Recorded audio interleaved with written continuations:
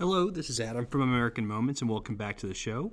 Today we're going to do something a little bit different because we are actually doing a collaboration with the infamous Roifield Brown, the producer of 10 American Presidents, which is actually how we got our start in podcasting to begin with. If you're not familiar with his show, he highlights 10 American presidents as well as several key elections. And we are doing one of those elections today, the election of 1800, which was a pivotal moment in the United States history, as it was a peaceful transfer of power between the two rival political parties in a very acrimonious election. So please enjoy, as Matt and I were very, very honored to be a part of the show. And you can check out Roifield's other work. He has some other great podcasts around the history of Jamaica called How Jamaica Conquered the World, as well as some current events podcasts called Mid-Atlantic, which analyzes politics on both sides of the Atlantic from the perspectives of the UK and the US, respectively. But enough talking for me. Enjoy the show. Thanks for listening. This podcast is a Roifield Brown production. Find others on iTunes. All right. Yeah, I know. Mr. Pop. That the only thing we have to fear is fear itself. 77 years ago, when in the course of human events, And so, my fellow Americans, ask not what your country can do for you. Ask what you can do for your country. There is not a black America and a white America and Latino America and Asian America. There's the United States of America.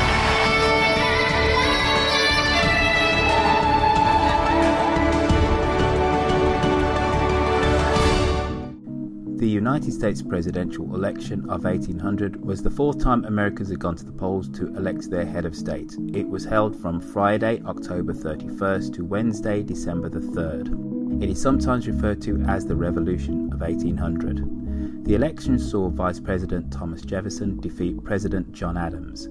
It was a realigning election. It ushered in a generation of Democratic-Republican Party rule and the eventual demise of the Federalist Party.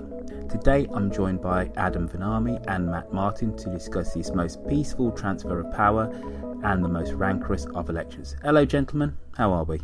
Good, how you doing? Hello, great here. We're calling this a peaceful transfer of power? Well, it wasn't it? There was no call to arms. Oh, okay, yeah. Set the precedent. If that's our barometer, I guess that's what we'll go off of. Adam, could you tell us about the America of 1800?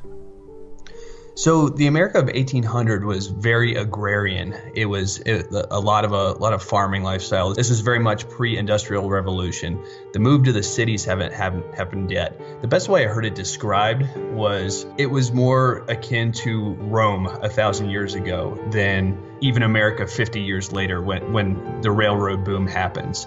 The Romans had more infrastructure in place as far as paved roads had back then. And most Americans never really even left their county or their town. So it was very much focused on farming your goods and getting them to market. You know, additionally, in the 24 years since independence was declared, the population had exponentially grown. In fact, the average birth per female was 7 live births per female in America at that time. I don't want to think about the logistics of that, but that's a lot of population boom. Yep, there was a lot of joy going around. Yeah, I guess so. In the new nation. Yeah. And obviously at that point, America had just kind of come through the quasi-war. Could you describe its relations with France and with Britain? I guess we'll take Britain first. So today we look at Britain as having a special relationship. And after the Revolutionary War, we had this hangover of kind of everything British was bad and everything the Federalists kind of cling to as wanting to have a centralized, stable government was labeled as British unfairly. You know, Hamilton wanting to have a centralized bank. Anything as far as infrastructure funded by the government. Everything as far as wanting to have a navy, a standing army, was labeled as British. And that was pretty much the first, that was our relations with the British, but we were trying to normalize things a bit there. Now, the French Revolution has happened by this point, and it was bloody.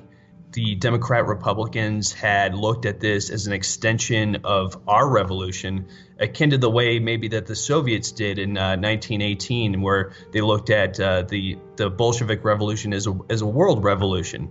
And Jefferson, Madison, these guys looked at it as our duty to support France in their revolution. And their revolution turned very bloody. And in kind of France's defense, the quasi-war started because we decided that since the monarchy was gone, we didn't need to pay our loans back to France. The Evening Mail, 19 September 1798, Wednesday. It is ever pleasing to have occasion to remark on the prompt readiness of our fellow citizens to contribute to the support of measures of defense. In no instance has a greater degree of this spirit shown itself than assisting at the fortifications now almost completed on the battery, where the labor of all ranks has been in daily exercise, from 40 to 70 a day. The Americans begin to know their resources, strength, and importance, and to display a proper spirit.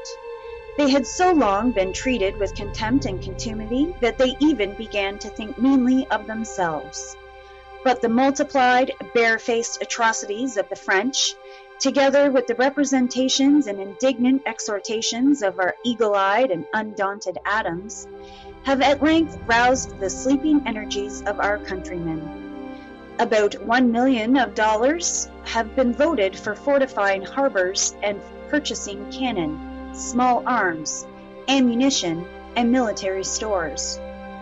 13,000 men have been raised as a regular standing army during the present dispute with France. If actual hostilities commence, 10,000 are to be added, and besides these, 80,000 militia are ordered to be ready at a moment's warning. Nor have we been less spirited in naval exertions. When the armament now ordered is complete, we shall have at sea 9 large frigates, 12 sloops of war, from 20 to 24 guns, 6 from 16 to 18, about 10 cutters, and as many galleys, making in all 48 ships of war. No inconsiderable force for the first effort of a nation, which 3 months ago had not an armed vessel afloat. To this account may be added a stout frigate or two from 9 or 10 states, as a voluntary loan to government. When we look at this, and then turn our eye to the astonishing unanimity and zeal exhibited in favor of governance, we may view with contempt the threats of the terrible republic.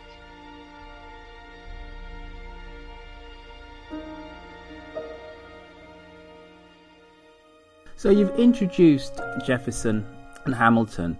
Why don't you introduce all the main players in the election of 1800 and then also describe the breakdown of the two political parties? Our Constitution very naively did not reflect or account for political parties. And the Founding Fathers had a high-minded ideal that men should be above party and there should be no factionalism. Everyone should consider an issue on its merits and proceed accordingly. And again, this is incredibly naive, but the most naive person out of this whole thing was George Washington. And he basically kept his cabinet together. I had Jefferson on one side, Hamilton on the other, and Adams as vice president. And he wanted to really keep the petty factionalism aside and even warned against it in his retirement speech. But by this point, Adams was not officially a Federalist in 1796 when he was elected. However, he's very much a centrist, and him and Jefferson have started breaking. So there's been a lot of dinner parties and a lot of attempts at collaboration between the two camps. But by this point, it's been pretty recognized that they can't really see eye to eye and have this idealistic vision of Founding Fathers, and that really kind of the creation of the political parties really caused issues from that perspective. So the first one is the most obvious, which is the sitting president, John Adams. He's the second president of the United States. a fascinating character. We could do a whole podcast on just his life prior to being a president. He had been he was the first ambassador to Britain. He was an envoy in France 2 times. He had gone to the Dutch to try to secure key loans during the Revolution, and traveled back and forth to Philadelphia and New York, many, many times. I think he's probably the most well-traveled American at the time. So anyway, John Adams is very much, he's kind of a stubborn old goat, I guess, for lack of a better term.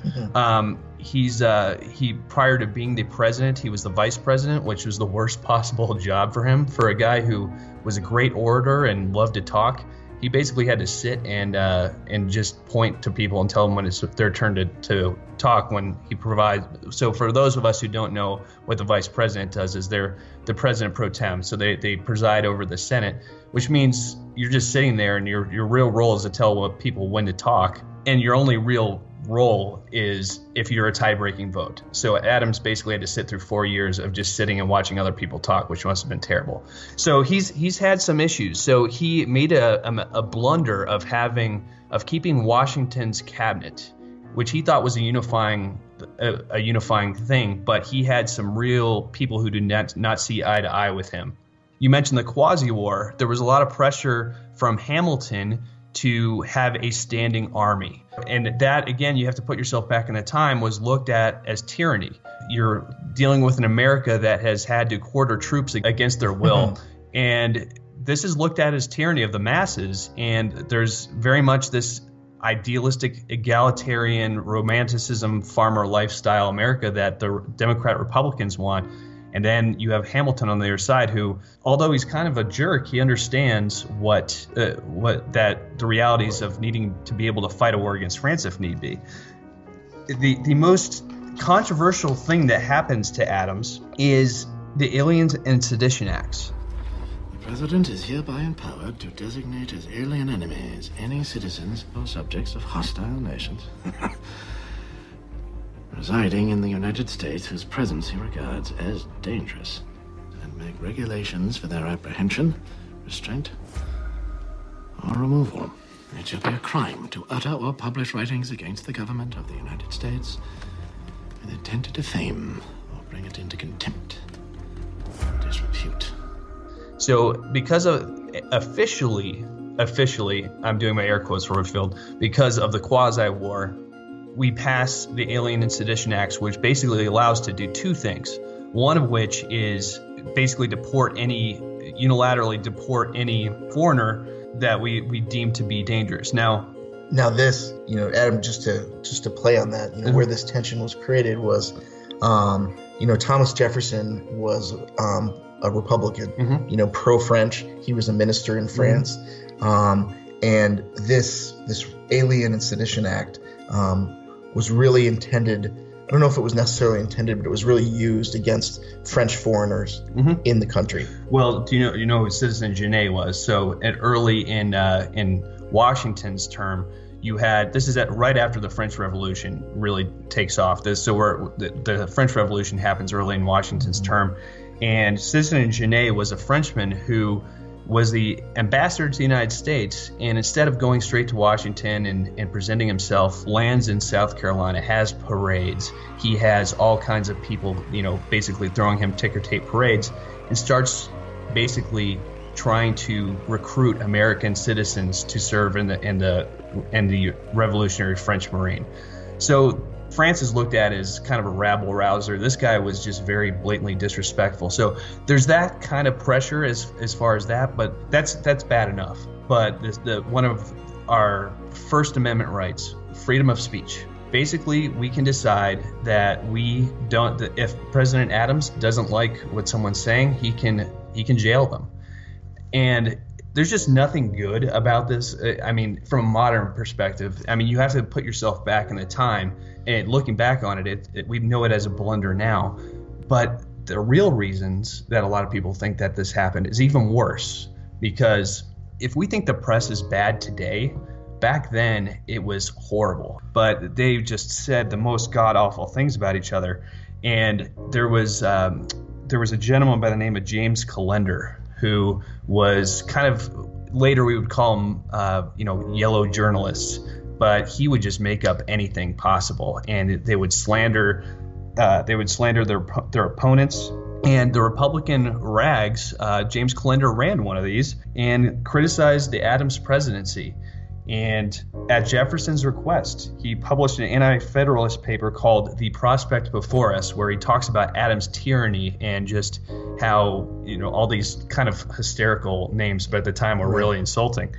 And at this point, Adams has just had it. And basically this law was crafted to go after guys like this, and they do prosecute Callender, and they exclude the vice president. This is how base and open this act was.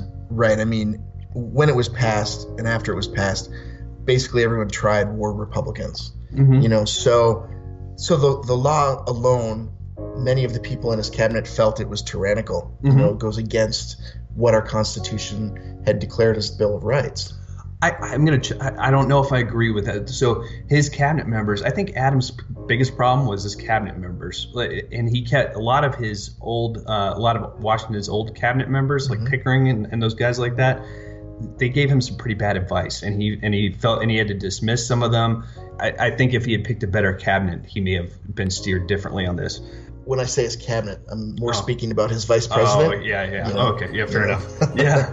Thomas Jefferson, who again is a strong Republican, and feels that this Alien and Sedition Act is going against the French. Yeah, so this was Republicans. Yeah. I mean, this is primarily pointed at James Callender, and they end up giving him a $200 fine and a 6-month prison sentence.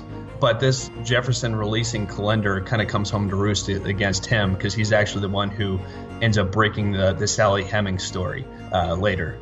And finally, before we move off on Callender, he's the one who effectively ruined Hamilton as a political candidate. So he was the one who exposed the Maria Reynolds affair, and Hamilton wasn't necessarily he became the godfather of the Federalist Party, I kind of refer to it as, but he didn't want that. Mm-hmm. I mean, he still had political ambitions, but this pretty much deep sixed him from ever being able to publicly hold office. And so those are the pressures that really push this act over the edge. So if we're looking at the end of the term of Adams as president, we have the Federalists and the Democratic Republicans basically fighting each other through the press. Would that be a fair way to sum things up? Because technically speaking, they're all part of the same government, aren't they? Yes, absolutely. It was dirty. I mean, if you followed our election, how dirty that was, this was even dirtier. I mean, there were, as Adam mentioned, there were these rags out there, numerous papers in every city. These rags, which were political, either they were a Federalist rag or a Republican rag, would publish these stories, these salacious stories about the candidates. I mean, there were some that went as far as to say that the candidate had died. So I mentioned George Washington. He was unofficially a Federalist. By this point, I mean, Washington had seen, and if you want some good background on this, I'm not going to go into this. You should listen to the episode about George Washington, where he really sees the struggles of what happens when you don't have a strong centralized government. So he's become a Federalist by this point, and he's loved. Can't stand Jefferson by the end of his term.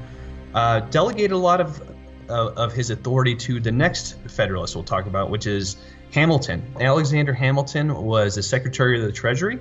He gets close to Washington during the Revolutionary War. He was his aide-de-camp, and he, towards the end of his Washington's presidency, starts getting more and more authority handed to him, and to the point where during Adams' presidency, he basically gets made the commander of the army. And Adams is in the position where he can thumb his nose at Washington, which he can't do even in retirement, and has to deal with Hamilton. An interesting point on Hamilton, I read an article about Hamilton in George Washington's cabinet, and they are Federalists, right? Mm-hmm. They're pro-English. Really, the way it was set up was George Washington was the figurehead, the monarchy, and Alexander Hamilton really took on the role as the PM, the William Pitt and King George type of dynamic. He chose which office he had. Yeah. He helped decide what those offices were going to be that were going to create the government. Yeah. So he really was the father of. Yeah, it's the Federalist approach. If he wasn't so cantankerous, he might have gotten somewhere. But he does have a musical named after him. It's a great musical. Moving one of the best insults I've ever heard was Adams called him the bastard son of a Scotch peddler, and I'm going to try to figure out a way to throw that into my vernacular sometime soon. But so the last one, we'll get to this briefly, and we'll get into that, and this will play into the dynamics of the election as it plays out. Charles Cotesworth Pinckney. And he's a favorite son of Southern politicians. Hartford Courant, Hartford, Connecticut, Monday, December 8th, 1800. Extract of a letter from Colonel Wade Hampton of South Carolina to Colonel Holmfin, Virginia, dated Columbia, November 11th, 1800. The Federalists in Charleston have made extraordinary exertions lately in favor of General Pinckney and have turned their views to every part of the state. Major Butler and his colleagues, because they are Republicans, have by a maneuver been shut out. The change is not so alarming as to numbers, but I think there will be a want of nerve to resist the pretensions of General Pinckney. Mr. Jefferson will have every vote here, but there is great danger that General Pinckney will also. We did have running mates, really, so there was. We'll get into the dynamics of the actual vote, but you had two votes for president. The Federalist plan, for lack of a better term, was Adams first, Pinckney second. Pinckney becomes he really takes the high road, but there's two forces in this election. One is party and one is region. And the Southerners start trying to use their second vote to maybe elevate Pinckney as a backstop. And Pinckney takes the high road and says, no, if you vote first, you're going to vote for Adams. And he becomes kind of a distraction. But those are our main Federalists. So we've got the Republicans, or the Democratic Republicans. At the time they were known as the Republicans, but this is not the Republican Party we see today in America. No. So it is the Democratic Party. We've got probably the leader of that, who is Thomas Jefferson, obviously one of the founding fathers. He really was the head of the revolution. He was the embodiment of enlightenment. He was from Virginia. He was heavily involved in writing the Articles of the Confederation and also the Constitution itself. So under Washington, he was the Secretary of State. So the next Democratic Republican that plays a part in this election is James Madison. I would say Alexander Hamilton is to federalism as James Madison is to republicanism. At this point, he's very Republican. Now, an interesting fact, as you mentioned about James Madison, is that 20 years earlier, he was a Federalist. And he wrote the Federalist Papers that really were the basis for the Constitution, which is, a stronger central government. Okay. But at this point, James Madison is buddy-buddy with Tom Jefferson, and really believed that government was only needed for liberty and security. So he was strongly in the Republican camp. Additionally, there is James Monroe, who is another politician, founding father from Virginia. He has a similar background to Thomas Jefferson. He was also the minister of France and the governor of Virginia. And an interesting fact about Monroe is when Monroe was the minister of France, it was in George Washington's cabinet, and George Washington called him back from France because he couldn't convince the French that the Jay Treaty was good for the French, even though it was not good for the French. I can't argue that. Right. Yeah. So he had bad feelings towards George Washington, obviously Alexander Hamilton, and the Federalists. So Tom Jefferson and James Madison and James Monroe really are the Republican founding fathers. And after 1800, they all become presidents of the United States, one right after the other. Then the fourth person that we need to talk about, who was a Federalist at one point and then a Democratic Republican at another point, is Aaron Burr. So Aaron Burr is a New York attorney.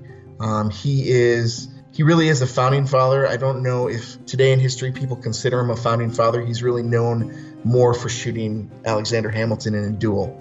He was initially a Federalist and then switched to Democratic Republican, but not because of his views, because of his opportunity that he sees. Mm-hmm. Yeah. Yeah, and you may be wondering, Roifield, why do we talk about James Monroe? Because he's not really president for a long time, but he becomes, at this time, he's the governor of Virginia, which becomes very important later in our story. Right. Okay. All right. So we have the setup. You did kind of briefly mention this, but there's going to be somewhat of a quirk in this election as to how it all kind of plays out. But back in 1800, we don't have anything like a universal franchise. Could you tell us who was eligible to vote in 1800 and how exactly those electoral college seats are going to be apportioned via the states? So going back, because things had starting to loosen up by 1800, there was a land requirement. So you had to be a landholder to vote. You also had to be white and male. Fair. Yeah, fair. Yes. Which we'll get to in a second. 1% of the population voted in 1796. And Americans today think of our country as a democracy, and we're not. We're a republic. We looked at our country as 13 interests that would pool together as they made sense. And there was so much more emphasis on the states having sovereignty on how they elected their president. So in 1787, the 3/5 compromise is agreed to in Congress. So the Southerners said, you know what, we don't want these slaves to have their rights, but I'll be damned if I'm not going to get my electoral votes, because of this. Yeah, exactly. Right. So in 1796, in Adams' election, the black vote didn't matter at all. In 1800, there's, I think, 11 additional electoral votes out there because of the compromise, the 3/5 compromise. Yes. So the 3/5 compromise basically counted black slaves as 3/5 of a person in counting population for each state to determine how many electoral votes each state gets. Yeah. So, for example, Virginia and Massachusetts have the same population of white citizens, and Virginia also has about a 1/3 slave population. So as a result of the 3/5 compromise, the two states that had the same number of electorals now, Massachusetts has 16 and Virginia has 21. Yeah. It's a big swing. So it's the black vote, not that the black slaves are voting, but they're counted towards those electoral counts. Yeah. And then so what also kind of, so there again we have this idealistic vision of what our electors should be doing, but the pre-election posturing really starts happening on a state level. So 10 of the states appoint electors by their state legislatures, right? So the state legislatures are voted in by the average, the common voter, and then the state legislatures pick the electors. It's not even done at the polls, right? I think it's actually 11. 10 or 11. We'll figure. We'll firm that up. Yeah. So Kentucky, Maryland, and North Carolina had districts and divided up their votes accordingly. Rhode Island and Virginia were chosen by the voters, and Georgia, Massachusetts, Pennsylvania, and New Hampshire changed election laws because they looked at their local politics and said, you know what, it's more advantageous for the Republican Party to do winner take all, because famously New York had a big move to a Democrat Republican Party, and Aaron Burr was a big part of it. And they figured, we're at a tipping point where we have a majority. Let's go to the state house and do winner take all. And they did the same thing in Virginia. James Monroe famously did so in Virginia to a winner take all approach, and that hurt Adams gratefully. So in the actual election. So you have all this pre-election posturing happens in Pennsylvania as well. Massachusetts happens as well, which actually kind of blew up in the Federalist face because they had because the Republicans actually took a couple seats. Right. But you have all this, and we don't have Twitter, we don't have CNN back then. So these guys were kind of putting their fingers up in the air and corresponding with each other over, at the pace of horseback to try to do this. So this is all kind of happening in advance. The Gleaner, Wilkes-Barre, Pennsylvania, Monday, December 8th, 1800.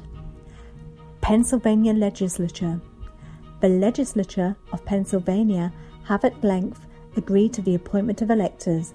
Their conditions: each house to nominate 8 candidates, out of which 15 electors are to be chosen. Consequently, 8 will be Republican and 7 federal. Okay, and then could you just explain to us, before we get into how exactly the various candidates went about electioneering, tell us exactly how electors could actually vote for the president and vice president. How did that process actually work back then? Well, they didn't vote for president and vice president, so they had 2 votes, and both were for president. And the thought process behind this were the politicians were supposed to be above party again. The thought process behind this, in a very naive sense, was that there would be favorite sons locally, people would know their local favorite candidates, right? And they would vote they would vote one presidential vote for that. So if it was just, or if we're in a world where it's just C.C. Pinckney and John Adams, you would have the South Carolinians would vote for C.C. Pinckney, but they'd also vote for Adams. Yes. Right. So the intent was that those 2 votes were cast, and the candidate with the most electoral votes obviously becomes president, and the second place finisher becomes vice president. And it wasn't that there weren't tickets. There really weren't, but there were 2 Democratic Republicans running and 2 Federalists running. So the thought was, if the country goes Federalist, then you've got a Federalist VP and president. That's the way it's supposed to go. Correct. And what ends up happening is and you look at the election before, where Adams really wins by 1 electoral vote. That's because party discipline starts needing to happen. And we'll get into the election of 1800. But if everyone votes for Adams and Pinckney equally, well, you have a tie and you have a crisis. You go to the House of Representatives. So you needed to coordinate with other states to have what's called a throwaway vote, where one of the electors will vote for some random guy, so you don't have the tie. The Federalists were good at this. Unfortunately for our story, the Democratic Republicans were not. Okay, all right. So it's the election of 1800. I'm presuming that there were no battle buses. There was no jetting around the United States, and that the candidates didn't really travel outside of their own state even. How exactly did they electioneer? If Thomas Jefferson wins, murder, robbery, rape, adultery, and incest will be openly taught and practiced. The air will be rent with the cries of the distressed. The soil will be soaked with blood, and the nation black with crimes. Are you prepared to see your dwellings in flames, female chastity violated, children writhing on a pike? I'm John Adams, and I approve this message because Jefferson is the son of a half-breed Indian squaw raised on hoe cakes, and Hamilton is a Creole bastard brat of a Scotch peddler. Before the parties became very blatantly obvious, there was a lot of quote-unquote summits, where I think there was one where Jefferson went upstate New York to quote-unquote take in the trees, but it was actually a Democratic Republican meeting. A lot of correspondence by mail. Yeah, and I mean, to go back to what we were talking about earlier, there's these political rags. That's what the public is seeing, right? Because you aren't traveling all over. You're seeing what this rags are saying about each of the other candidates. And in this election, it is dirty politicking. I mean, by the time the election occurred, I'm surprised anyone wanted to vote for either party or any of the candidates, because based on those rags, America was going to fall apart. Well, and you got to also remember, these guys didn't have to necessarily write under their own name. These guys would ghostwrite articles, and it became obvious to a lot of them who it was. But information, didn't flow fast. But in the major metropolitan areas, you'd have multiple rags, and there was just no accountability for what they had to say. So, but it's fair to say though that at that time, if you were running to be president, you couldn't seem to be actively campaigning. That was seen absolutely correct. Yeah, right. Jefferson would always say, "I'm going to retire to Monticello." And in 1796, he probably would have won the presidency if he actually campaigned a little harder than he did. But these guys had to have. It was very much a Roman. No. They were gentlemen. Yeah, they were gentlemen. So you don't actively campaign. Correct. Yeah. Okay, so before we actually get up to the vote in late October all the way through November, were there any key issues specifically that they were campaigning on, as opposed to just against each other, just kind of throw dirt at each other? What were those campaign issues of that election?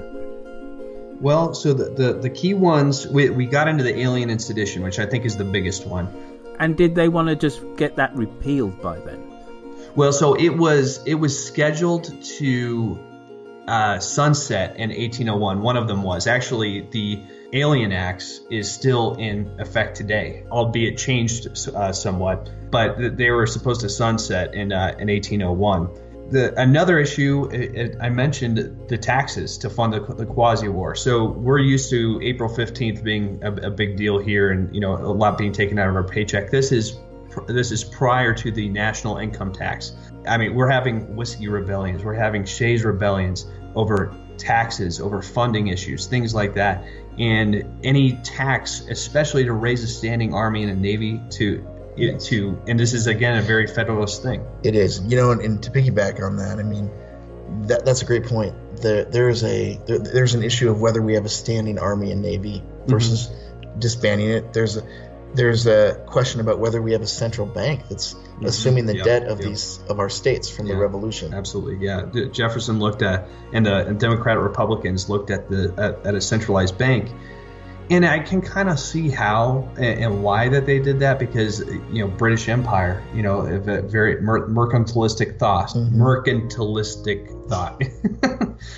was very much at the root of what kind of chapped the colonists' hide. And Hamilton and Adams battled over this bitterly, and Adams really took George Washington to heart, keeping out of foreign conflicts. But Hamilton started working against Adams, and even had George Washington co-opt him, and worked against Adams almost as much as Jefferson over this issue. And again, as I mentioned, ironically, the Democratic Republicans didn't want to have a standing army or navy, but they wanted us to help France out. Right. But not pay back our war loans. Mm-hmm. I mean, it's just very contradictory. British favoritism is kind of an extension of that. We're still kind of in the hangover from the Revolution.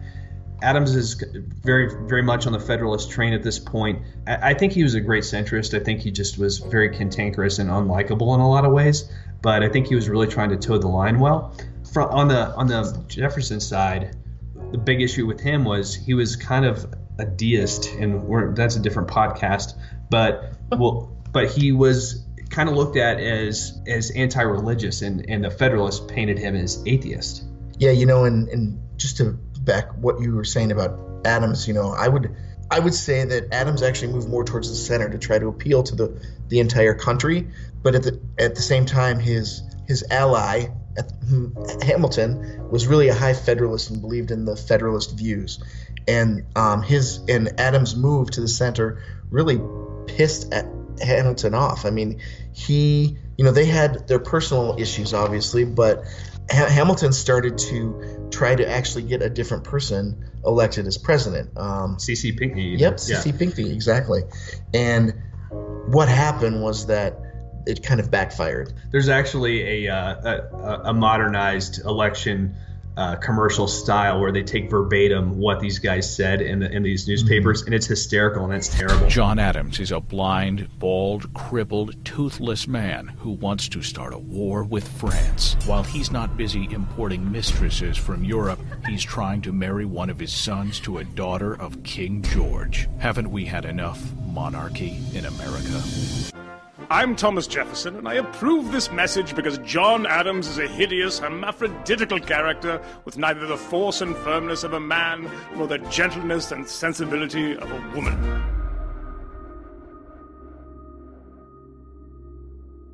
But the real breaking point happens when Adams decides that he is not going to raise the army to fight France. And he said, quote unquote, screaming, and I think HBO does a really good job of this, and John Adams dramatizing the scene, that we are as likely to find a French army on these shores as we are on the moon. You dream of empire, Mr. Hamilton. You question my loyalty, sir. Oh, no, Mr. Hamilton, I question your sanity.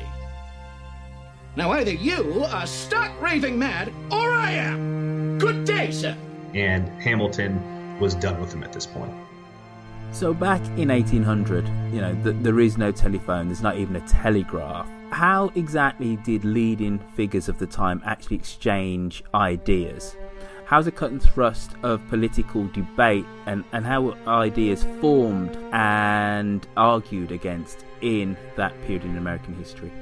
Almost everything was done via letter between the candidates, between the political leaders of the country. And I mean, a lot of our history that we see now, the history we know is from those letters.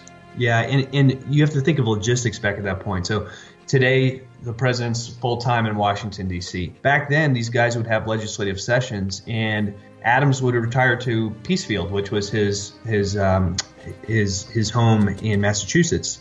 And he would get his correspondence brought up to him by rider. And it was really tough for him to keep his finger on the pulse a lot of times because he would, quote unquote, the gentlemanly way of putting it was, I will remove myself to Peacefield. I will remove myself to Monticello. And for sometimes it was a really good reason, like there was yellow fever in the Capitol and it was not a really great time to be there. But these guys would have a legislative session, and John Adams was just really in love with Abigail. She was his force and his rock, and she kept him grounded. So he would a lot of times spend the summers up there. And so you cannot put a price on how much this letter writing helped, and it really does help us from a modern perspective, and especially afterwards when Adams and Jefferson start writing letters after they reconcile. I mean, it's amazing right. How the value is from a historical perspective that these things are.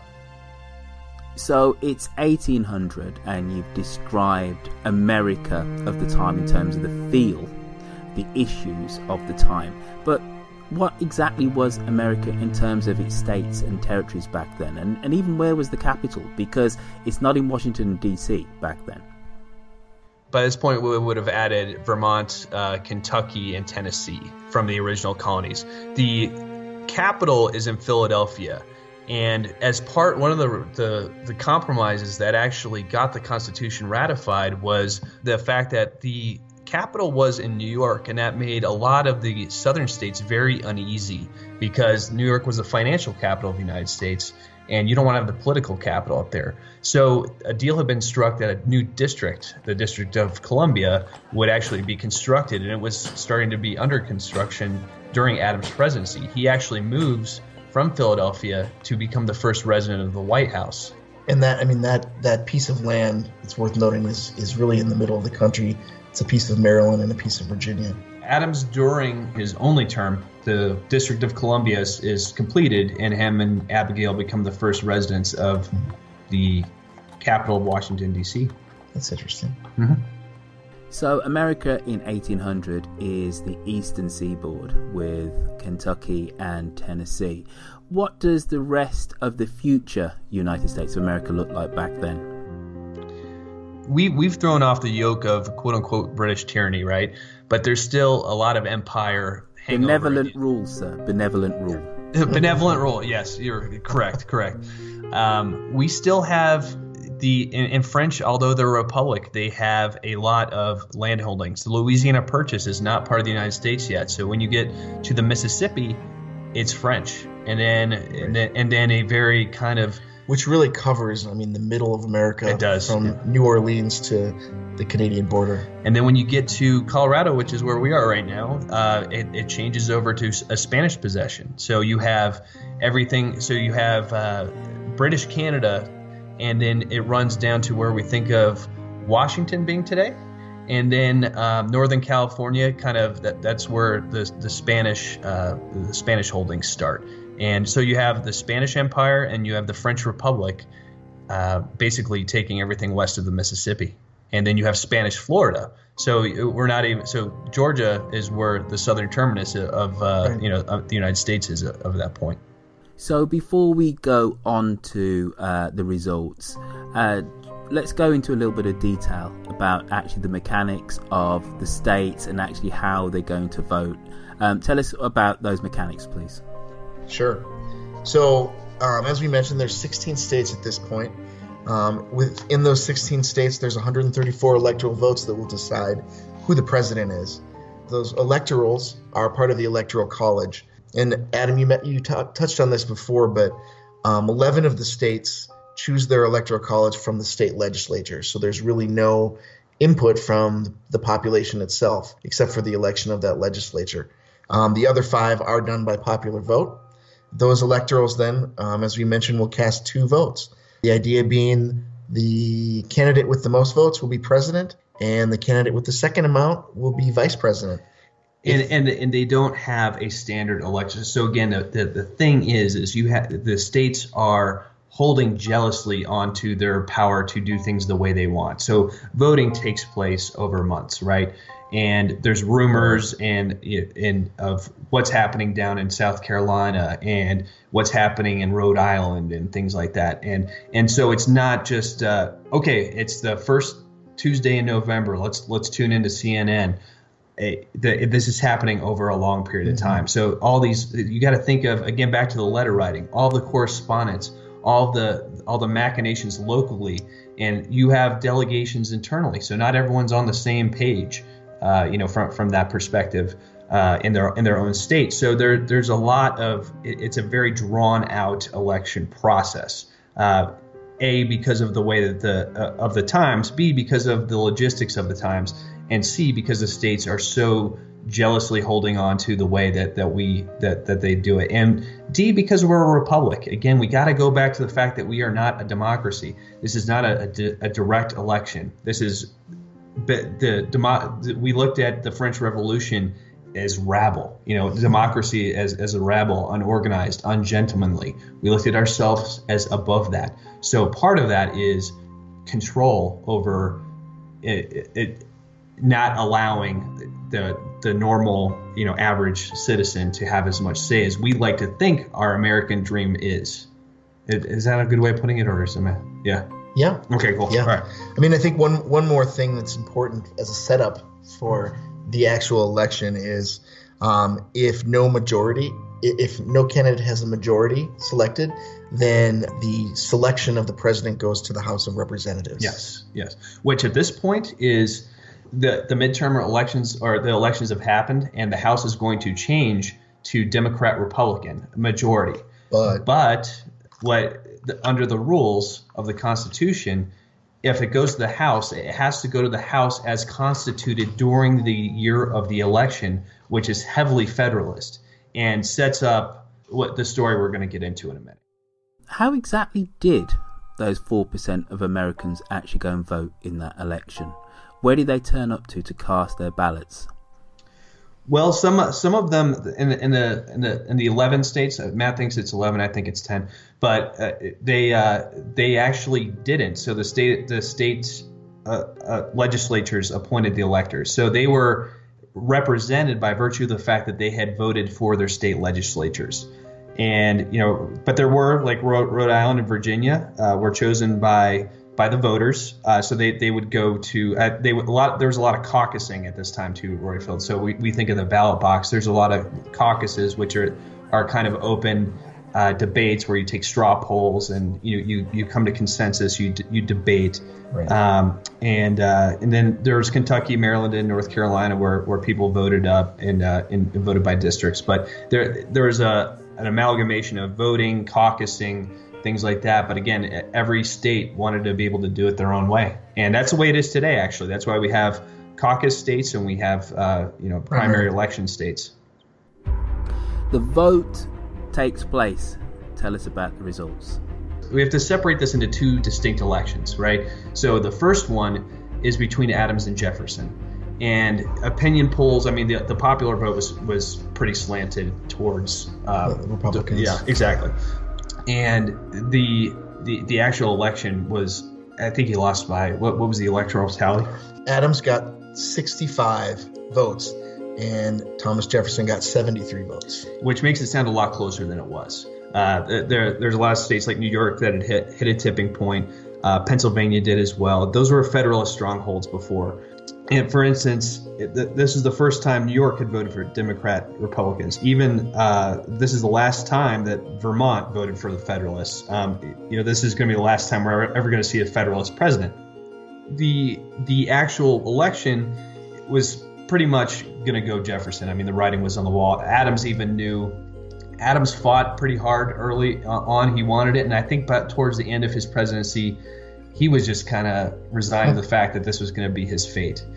But again, we got to go. The real story here happens with party discipline, where again, going back to the Federalists stuck to their guns, and they voted for Adams and Pinckney, but they corresponded via letter again, and they decided that one of the electors in Rhode Island would have a throwaway vote, and he voted for John Jay. And again, the point of that was that you would not have a tie between Adams and Pinckney, and then have to go to the House of Representatives. Now, did the Democratic Republicans have this? They had their slate their party platform. Their candidates were Jefferson as president and Aaron Burr as vice president. Yes. And there was no Burr is, let's be nice, he's a weasel, right? And very much an opportunist. Yeah, and he was brought in because he was a New York Democrat Republican, and he's a Northern Democratic Republican. But he knew his place. He knew where he was supposed to be. He corresponded with Jefferson and proclaimed his loyalty. But guess what? The Democratic Republicans did not have a quote-unquote party discipline and did not throw away a vote. Correct. So it was a tie. 73-73. Yep. So you had Adams coming in a distant third, and because Aaron Burr and because the Democratic Republicans didn't have a throwaway vote, we have a constitutional crisis. Well, not really, because it's spelled out, but it's a train wreck. Right. So the vote now heads to the House of Representatives. Exactly. Yeah. The old House of Representatives. Exactly. Which is a Federalist House. Mr. President. Mr. President.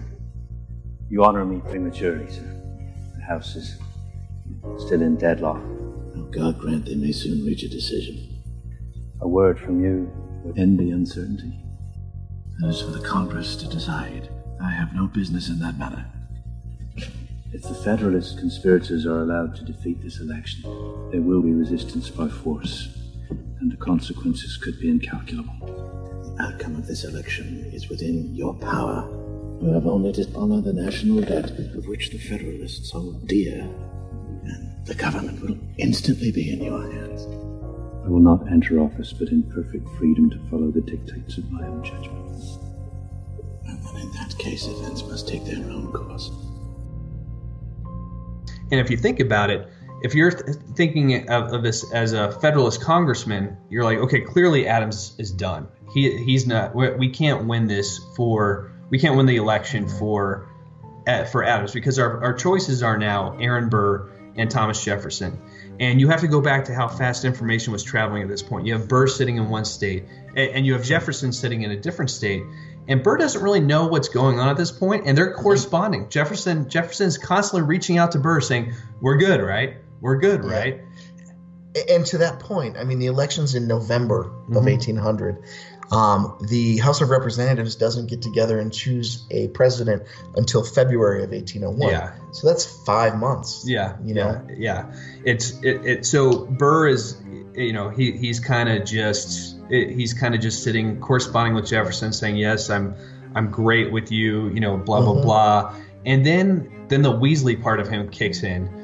And he decides that, hey, I may be able to, I may be able to take this thing. And the reason he does this really is because the Federalists look at this as, we're not going to get Adams in there, but we can get a deal. There are things on the table that they stood to lose. They stood to lose the central bank, the standing army. They had federal appointees that they wanted to keep in place. And so the Federalists start corresponding with both of them. With Jefferson, with Burr, and Burr and Jefferson start corresponding with each other, and Burr starts getting more brazen and saying things. Well, I might be vice president if you give me, the initiative in foreign policy, or the authority. Basically, he wants to really expand the power of the vice presidency. And Jefferson is just kind of like, dude, come on, man, you were cool with your role a while ago.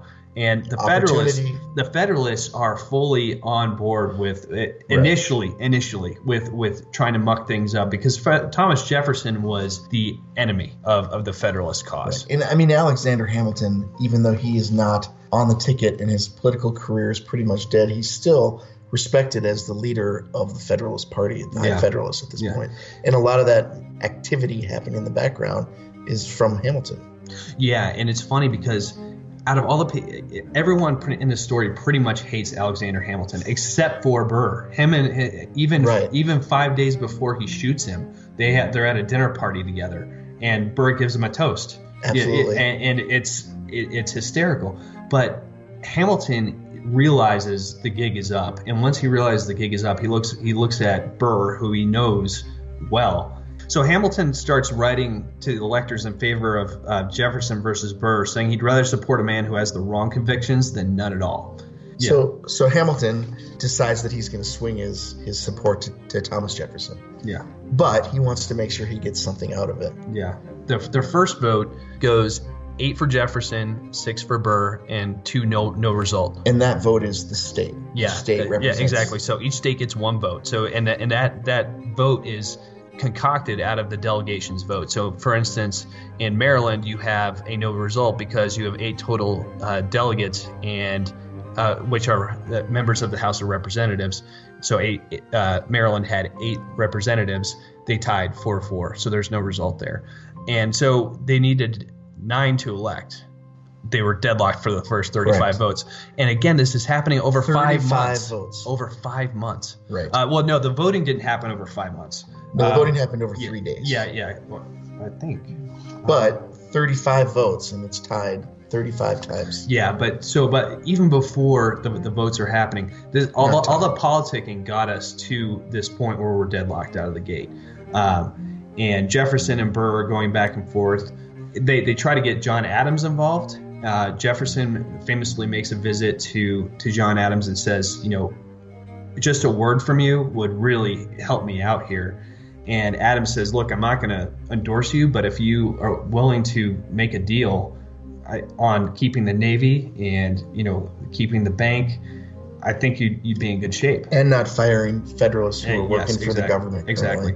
I've seen multiple reports on this, and in my personal opinion, there's a lot of initial reports that said Burr wasn't going to make a deal. And my personal opinion is that Burr was trying to make a deal as well.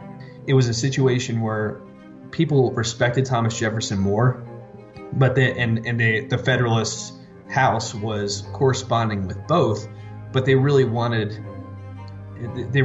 Jefferson to end up with the presidency and use Burr as a way to whip Jefferson into a better posture. So, as a result, Hamilton tells his Federalist friends to vote for Thomas Jefferson. Yeah. Because of those promises. Now, they don't necessarily vote for Thomas Jefferson. They just don't vote. Yeah, so at this point, the drama happens. And the first state is Maryland, which is split 4-4, which means no result. The same is for Vermont, which is 1-1. Delaware is for Burr, but only has 1 representative. South Carolina has selected 3-1 in favor of Burr. And with the goings back and forth, and Thomas Jefferson, Hamilton has done some correspondence, but Jefferson really seals the deal when he agrees that he's not going to change those things. And Maryland was tied. All 4 Burr votes changed to no decision, so Jefferson gets Maryland's vote. And Vermont's 1 Burr vote goes undecided, and Jefferson gets Vermont's vote. And Delaware and South Carolina can't quite stomach completely flipping, but switch to no decision, taking both away from Burr. So it goes from 8-6 to 2 to 10-4 to 2, and Jefferson is elected.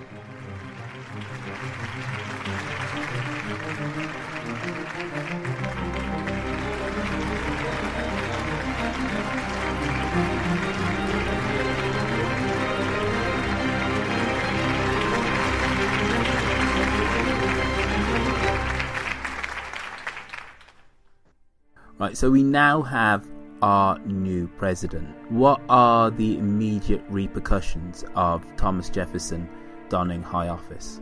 So one thing, I guess a consequence, not necessarily a consequence, but a precedence, is when Thomas Jefferson takes over, there is a peaceful transfer of power. Now, this was the revolution of 1800. This was a dirty election. There were a lot of things said and it had very polarizing effects on the country and these parties.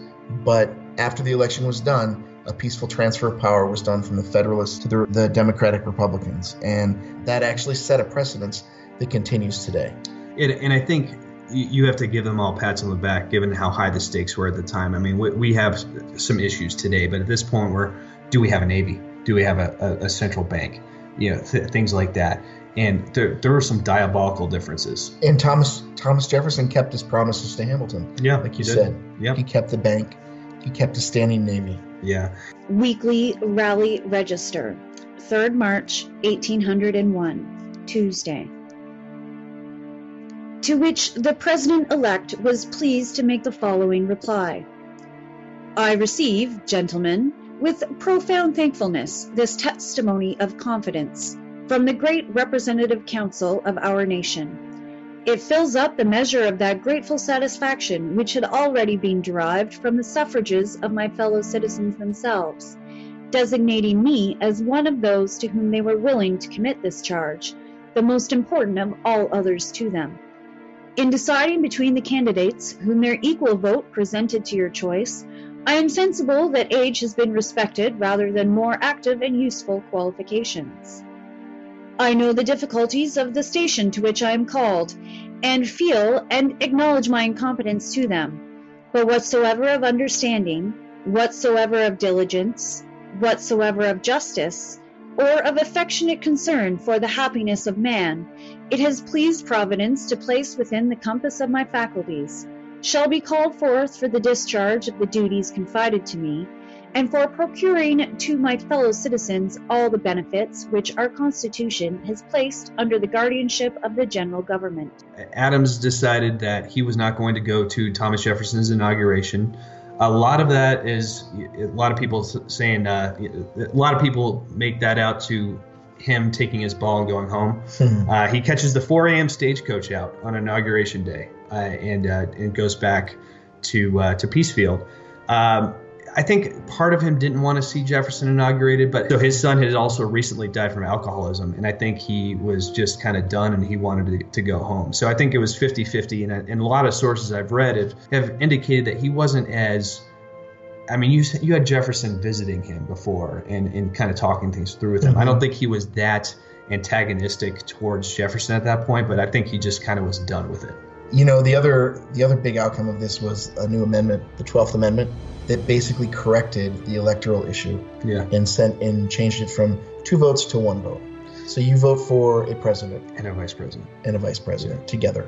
Well, and funny, going back to Inauguration Day before we move on to that, this was America fell in love with Thomas Jefferson's pen, right? Mm-hmm. They saw his writings, everything from the Declaration of Independence. Right. But he was a ferocious. He was an absolutely atrocious speaker. And John Marshall ends up administering the oath of office to Jefferson's back. And Jefferson's turned away from him. Right. And Jefferson, I don't know, but it's something else. But Jefferson ends up being very meek, and everyone kind of looks at each other afterwards like, this guy can barely talk in public. You know, and you take a look at his inauguration speech on paper now, and it looks good because he's, like you said, he had magic with the pen, but his delivery was terrible. Yeah, exactly. That being said, he did become one of the best presidents we've had. Friends and fellow citizens, called upon to undertake the duties of the first executive office of our country, I avail myself of the presence of that portion of my fellow citizens which is here assembled to express my grateful thanks for the favor with which they have been pleased to look toward me, to declare a sincere consciousness that the task is above my talents, and that I approach it with those anxious and awful presentiments which the greatness of the charge and the weakness of my powers so justly inspire. A rising nation, spread over a wide and fruitful land, traversing all the seas with the rich productions of their industry, engaged in commerce with nations who feel power and forget right, advancing rapidly to destinies beyond the reach of mortal eye. When I contemplate these transcendent objects and see the honor, the happiness, and the hopes of this beloved country committed to the issue and auspices of this day, I shrink from the contemplation and humble myself before the magnitude of the undertaking. the Federalist Party is dead. The Democratic Republicans take every election until 1828 when Andrew Jackson wins as just a Democrat. The party splits off at that point. There was the things like the corrupt bargain in the previous election with John Quincy. But so you mentioned the 12th Amendment. That was a big deal. We won't have that again. He keeps the bank. Napoleon is fighting a war I think it was against the Second Coalition at this point, but I'm not sure. He's sick of having to maintain a colony in the United States and comes to Jefferson and says, well, not to Jefferson, but to the United States and offers to sell the land to us. And Jefferson, this would have been a move that Jefferson himself, during Washington's administration and during Adams' administration, he would have raised his ire and called this tyranny, monarchism. But he basically, I give him a lot of credit for this because he saw a great deal, and he also, and he goes forward with it. Interestingly enough, he parcels the land out and funds his first two terms plus Madison's term with the proceeds from parceling out the land of the Louisiana Purchase. So very fiscally prudent. The purchase doubles the size of the United States. Yeah.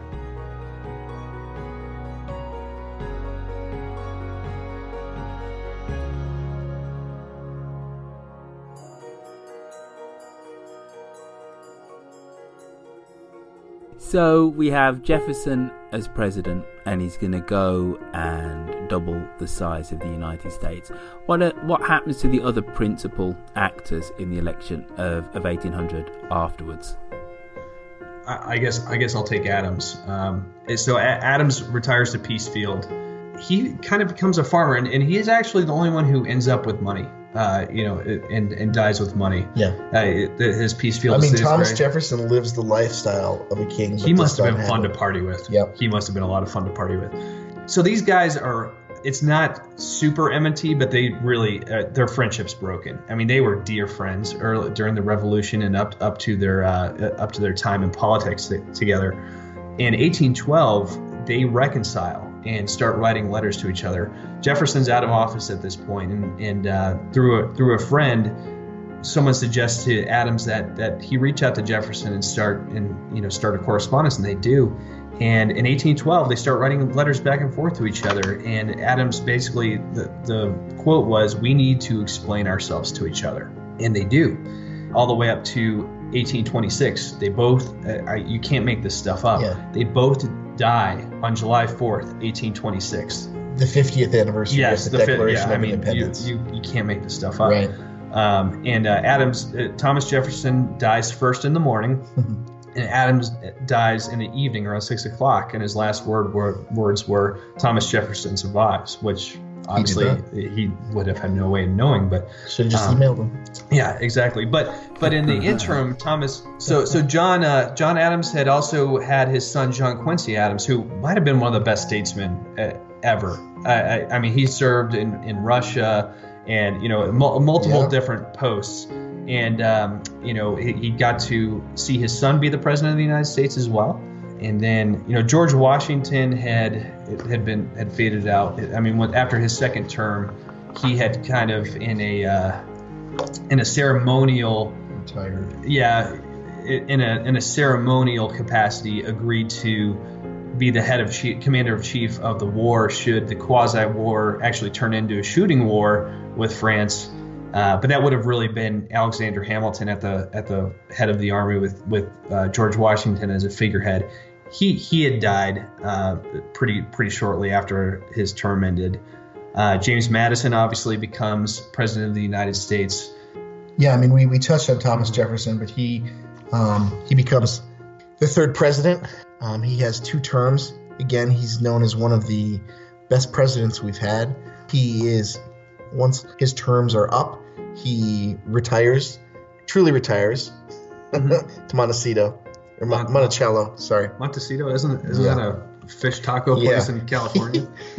Once his terms are up, he permanently retires to Monticello, and begins the life of a retired president, living a full life, living a extravagant life, not necessarily having the means to live that life. Right. So he dies a poor man in a giant mansion. Yeah. Is the way you could say it. James Monroe becomes president as well.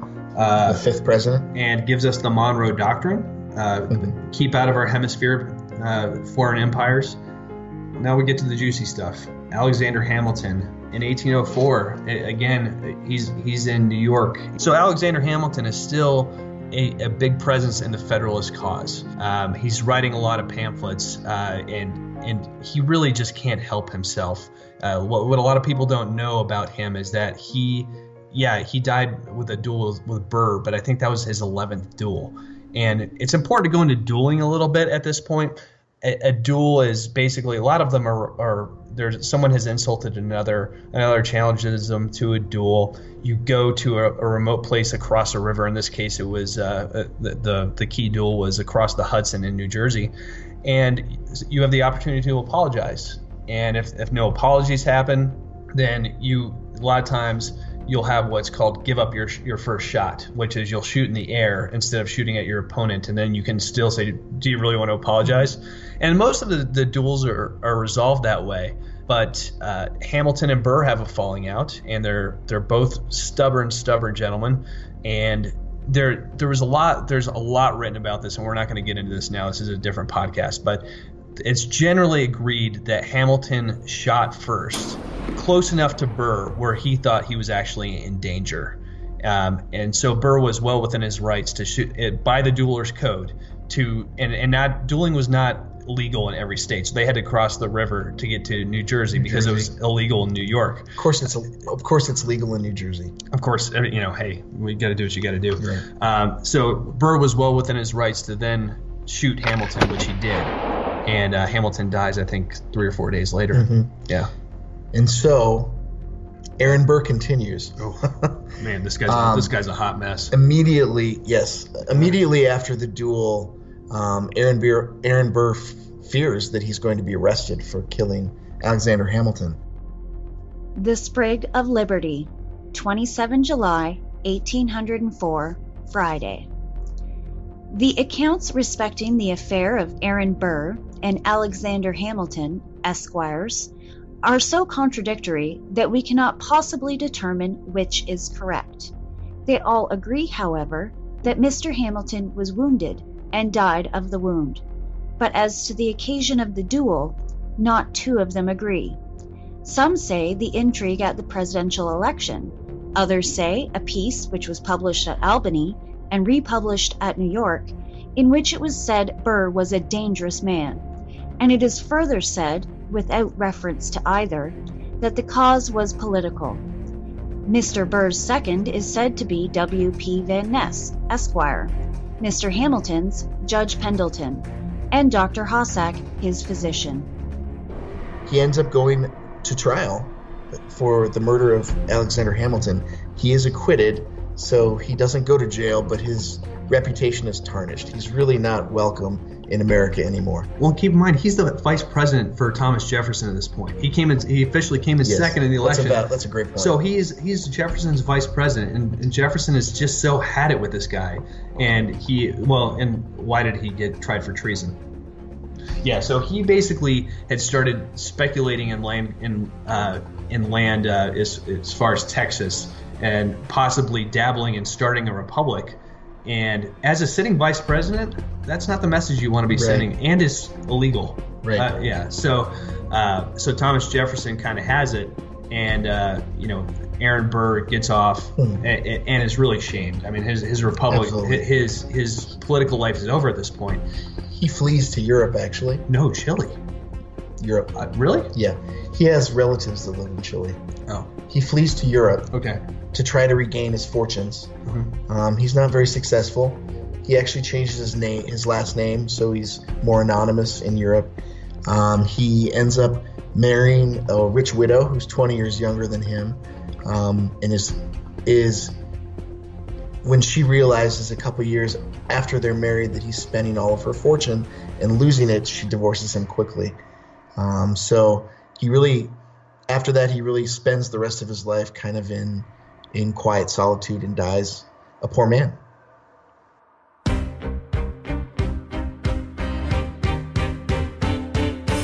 Gentlemen, thank you for taking us through the election of 1800. But Matt, you're new to 10 American elections. Just for the sake of the listeners, who the dickens are you? Thanks, Roifield. I live in Colorado, here in the U.S. I am an IT professional, and in my spare time, I like to read Wikipedia, and Adam and I also do a random American Moments podcast that really covers anything from like Nintendo to...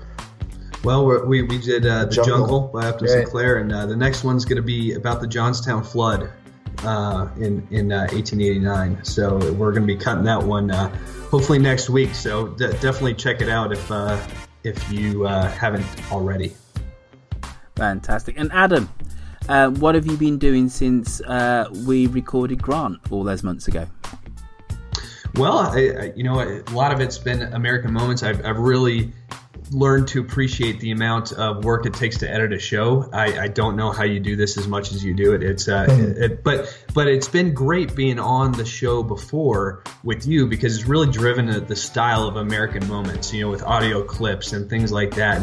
And there's shows, as you know, like The Jungle, where there are no audio clips really that you can really bring to bear, but it just adds a lot of color, and the show's very similar in style. And I'm really having a lot of fun with it. But besides that, just trying to stay afloat. Fantastic. Well, gentlemen, as I said before, thank you for taking us through the election of 1800. Dear listener, you can follow us on Twitter, where we are 10usp.com. If you want to follow us on Facebook and join our group of some 500-600 like-a-lurkers, you can do that by typing in 10 American Presidents into Facebook. If you want to send me an email, you can. Quite simply, I'm Roifield, which is ROIFIELD @gmail.com. If you'd like to show your appreciation for our good works here, you can join us on Patreon and pledge a certain sum of money each time we do a podcast to help keep the servers afloat, so to speak. And then lastly, could you please send us a nice review on iTunes? That's the best way for all podcasts to get a little bit of traction in the Apple iTunes charts.